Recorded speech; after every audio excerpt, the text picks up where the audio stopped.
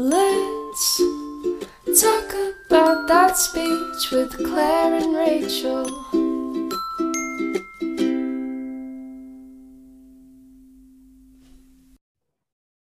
Hey everyone, and welcome back to the Let's Talk About Speech podcast. I'm Rachel. And I'm Claire. And we're back from a little bit of a break with a very exciting new series that we're going to start.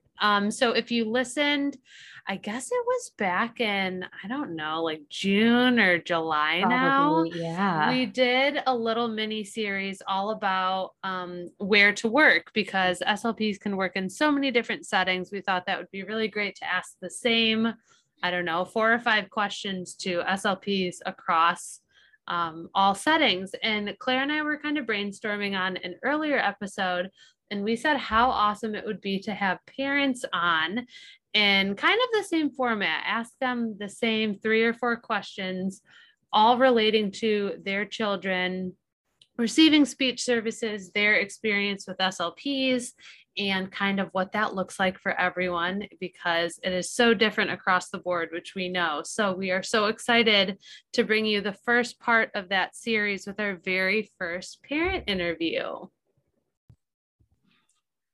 So today on the podcast, we have Amanda Valenzuela, who is a parent here to share all of her experiences with speech therapy and kind of what that has looked like with her family. So Amanda, thank you so much for coming on the podcast.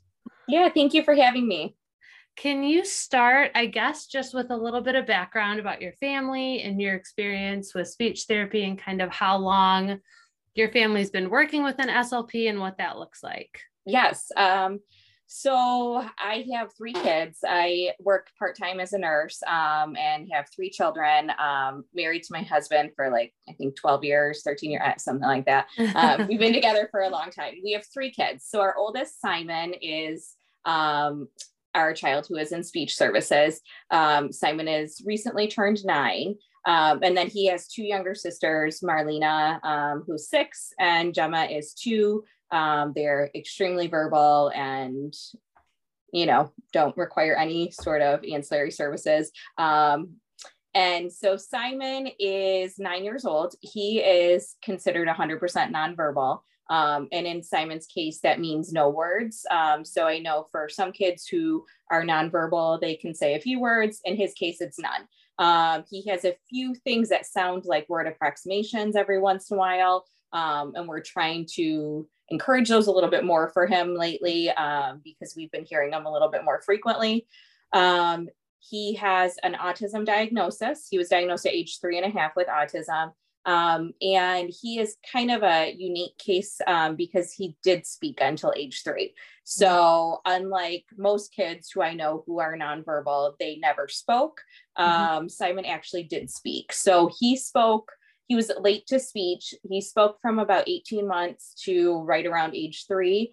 And just before age 3, he started to regress very, very severely. And it was very sudden, very quick, severe regression. And at that point, he was in early on services already for speech. We got him in when he was 2.5, because I noticed he would say something one day and then he couldn't repeat it the next day. So he would say, want more, and then never say it again. And I thought it was odd, and I would tell him to do something and he wouldn't be able to reciprocate what I was saying. So I knew there was something going on. We got him in early on at 2.5. He was doing well, making a lot of progress, and then very sudden severe regression, diagnosed with autism at 3.5. At that point, he was still saying a few words. He got into speech therapy shortly thereafter. So 3.5. He started a private speech therapy and was also getting speech services in the school because he was in the special education classroom already. And then at age 4, he received another diagnosis. We knew something was different with his autism diagnosis. We finally got in to see a neurologist. I had never seen him have a seizure. I work as a pediatric nurse, so I know what a seizure looks like. And I saw what looked like maybe like staring spells. And I didn't but there was nothing that was a true seizure. And then, so at age 4, we got into a neurologist. He had his first overnight EEG and was diagnosed with something called ESES, or electrical status epilepticus of sleep, where his brain was seizing all night long, or in his case, it was like 65 to 70% of the night, his brain was misfiring in a status state. And that typically causes regression in language skills for kids. So in his case, he then was diagnosed with something called Landau-Kleffner syndrome, which is a regressive aphasia disorder. And we believe that was the cause of his loss of language. And unfortunately, in his case, we've never gotten any of it back. We'd get sporadic words here and there. This summer he was 6. He said mom all summer, which was amazing, but then lost it just as quickly as it came. So he's had sporadic words over the years, but the last couple of years, not as many. But like I said, recently we've started hearing him say that some things again. So he has done private speech therapy on and off over the years. He's always had speech services through the school district. We recently moved, and when we moved, we took him out of his private speech therapy, and he just recently started at another center. So he's 9, so speech services since age 3.5. So it's been quite some time, actually since 2.5 because of early on. So he's been in speech forever. Absolutely. So I'm sure it's looked different. Speech therapy has looked different across the years. But can you tell us a little bit about your experiences with the SLPs you've worked with and kind of what it's taught you and brought your family? Yeah, absolutely. So speech services initially was focused on Simon trying to speak.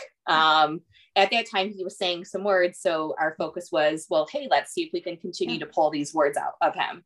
And as we continued to watch the words go away, as he continued to get more and more diagnoses and we understood his epilepsy disorder better, we shifted our focus to AAC. So that became a huge push for us. When he was 4 in school, they started working with like a pod service, the pod book with him in school, and a lot of like core boards, and we could see, hey, he can tell us he wants a pretzel. And so we had an amazing school SLP at the time, who I consider a friend now. She's absolutely wonderful. And we were sitting down to do an IEP meeting. He was getting close to age 5 at the time. And I said, I really, really think that he needs an AAC device. He needs voice output.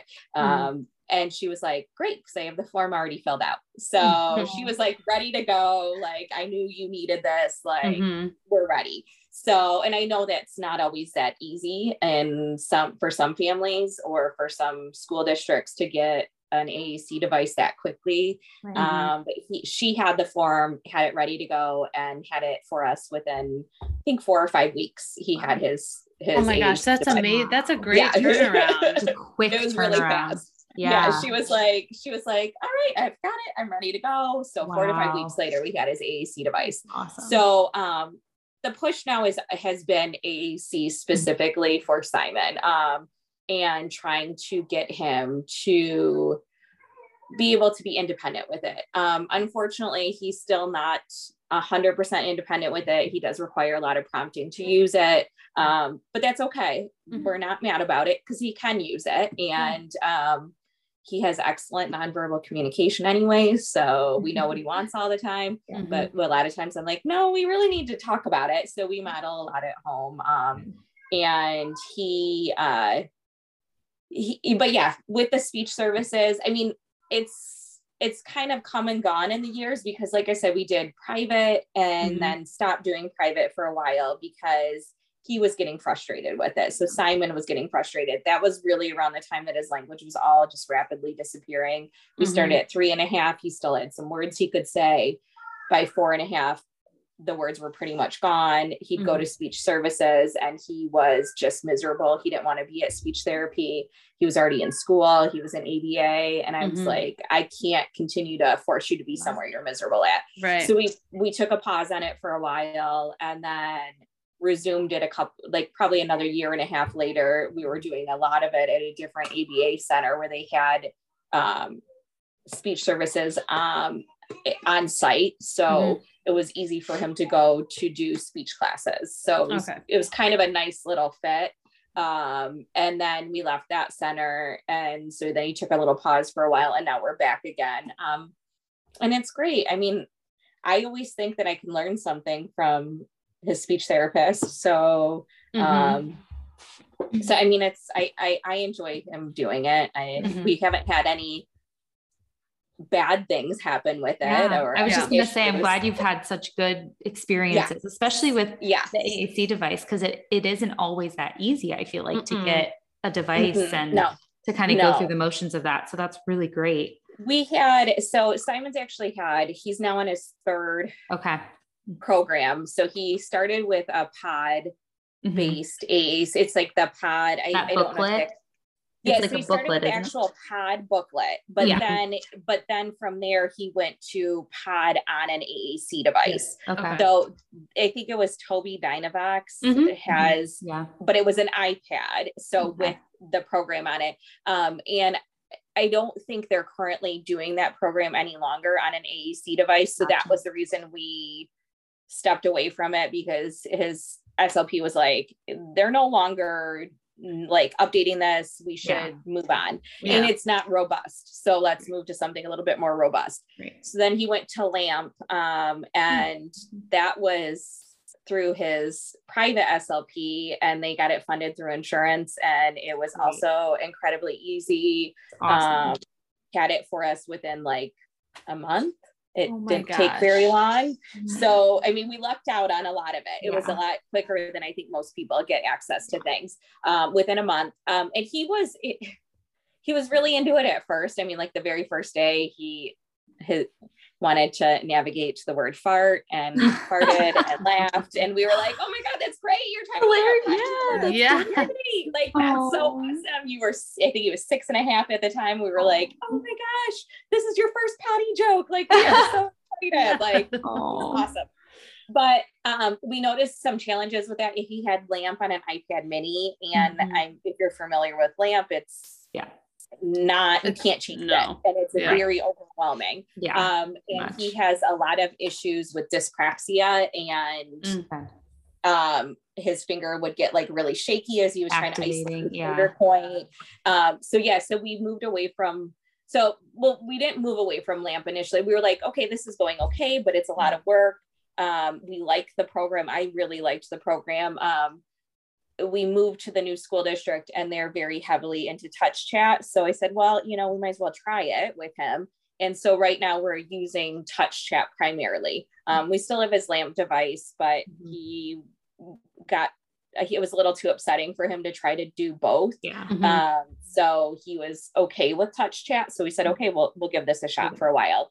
And he's still able to navigate to the things he could on LAMP. So we're fine with it. And once again, school SLP got it for us within 4 weeks, maybe. Oh my gosh. I think you're a very rare. You're a unicorn. Like a hidden gem. Yes, because I know our listeners can't see our faces, but Claire and I look like almost dumbfounded, because the frustrating part about that is like, I've applied for devices and programs and stuff, and you're either like, number one, held up by so much red tape with like jumping through hoops for insurance and justification and things like that, or it takes forever, or you need to be trained on it. It's just like, it's several hoops to jump through. So I'm so happy to hear.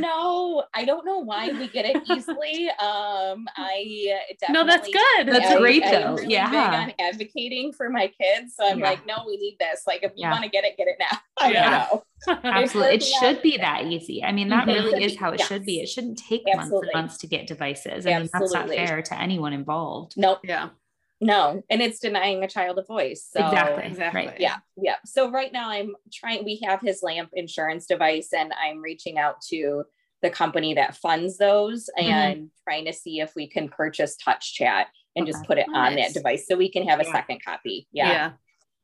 Very nice. Worth it for modeling. Yeah. Yeah. So I guess, do you have any advice for a parent that's kind of getting ready to start the process of speech therapy, or maybe they're hesitant, it's their first time reaching out? It can be very overwhelming. I'm sure you had all of those feelings in the beginning. Yeah. So what advice would you give to those parents?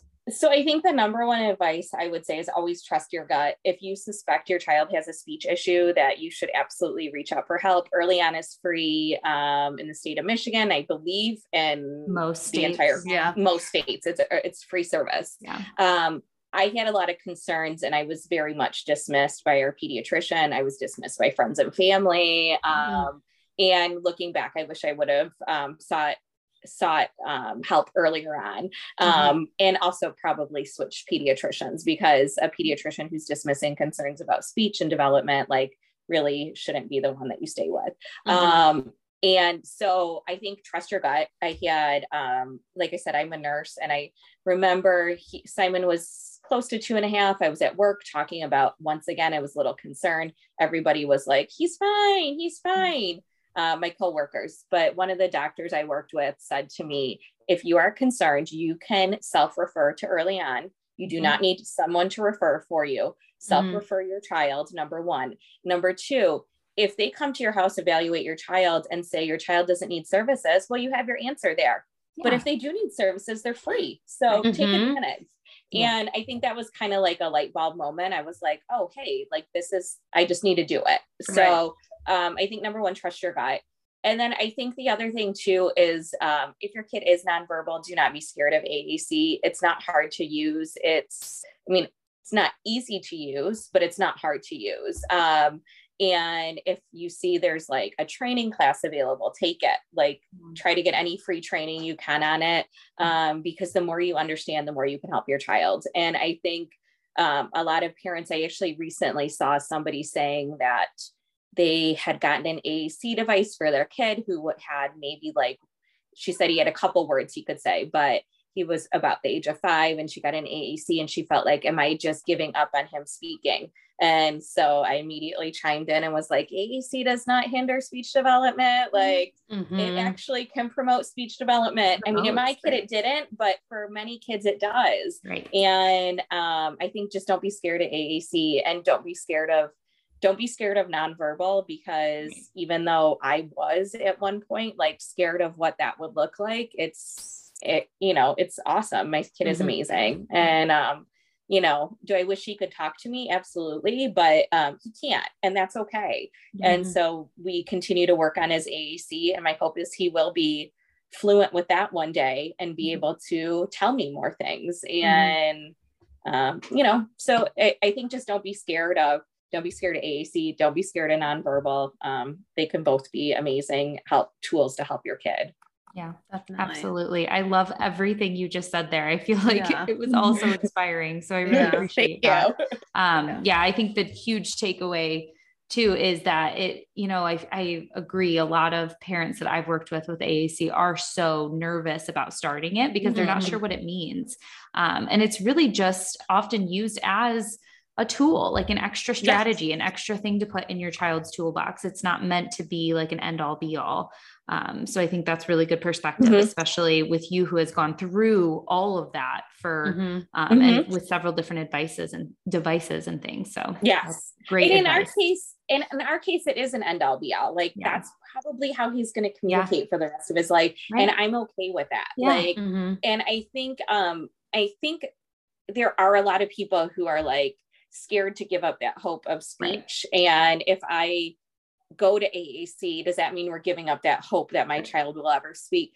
It doesn't. And I still have hope that my son could speak again. And the window for speech is no longer age 5. Now, granted, I know the older he gets, the chances are likelier that maybe he will never speak, but that window doesn't technically close. And so, and I think that's the old belief, is that it closed at age 5, right? That's what they used to say. And it's not true anymore.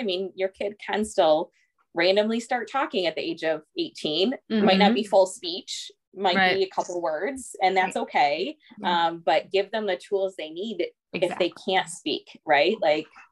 Exactly. Yeah. That's so important. Well, thank you so much, Amanda. I think that's all we have for you. We really, again, appreciate your perspective, your advice, everything you said was very helpful. And I think our listeners will appreciate it as well. So we will link Amanda's information. I know your background, you're doing a lot in the state of Michigan as an advocate and as a parent. So we'll definitely link some of her information for our listeners. Awesome. And then real quick, if I can just shout out to the nonprofit that I kind of work with. So I am also on the board of a local nonprofit in Michigan. We're called Communication is Key AAC. We're like a grassroots organization, all moms of children with special needs that run the nonprofit. And what our goal is really, our mission is to make sure that all children have access to communication.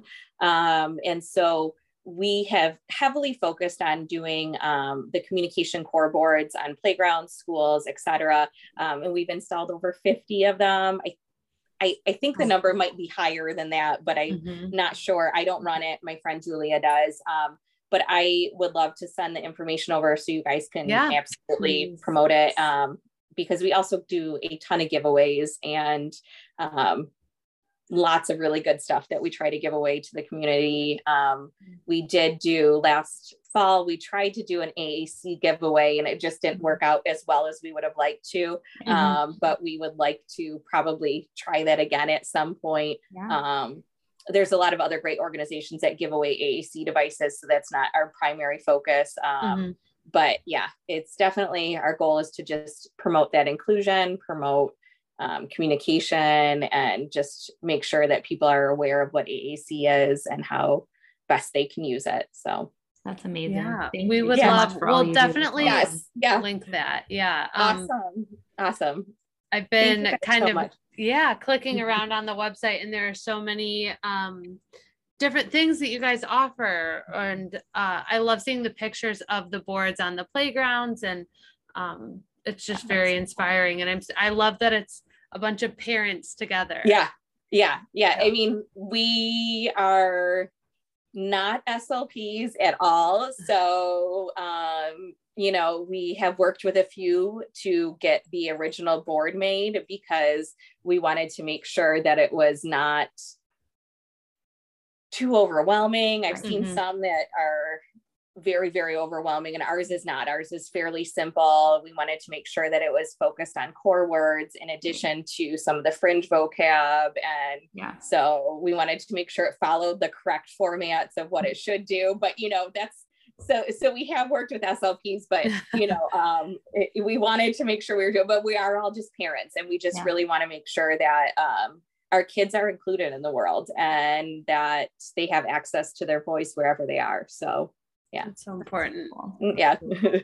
Well, thank you again for being on here. Thank you guys. Yes. Absolutely. Thank you.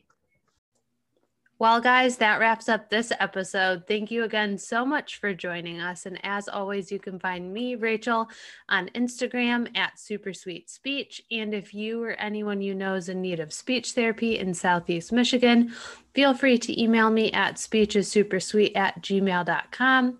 And you can also follow the Let's Talk About Speech podcast on both Facebook and Instagram. So make sure you give those a like and a follow.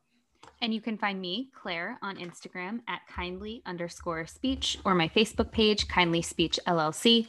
And if anyone in the Ohio area is in need of speech teletherapy, please contact me, kindlyspeechllc@gmail.com.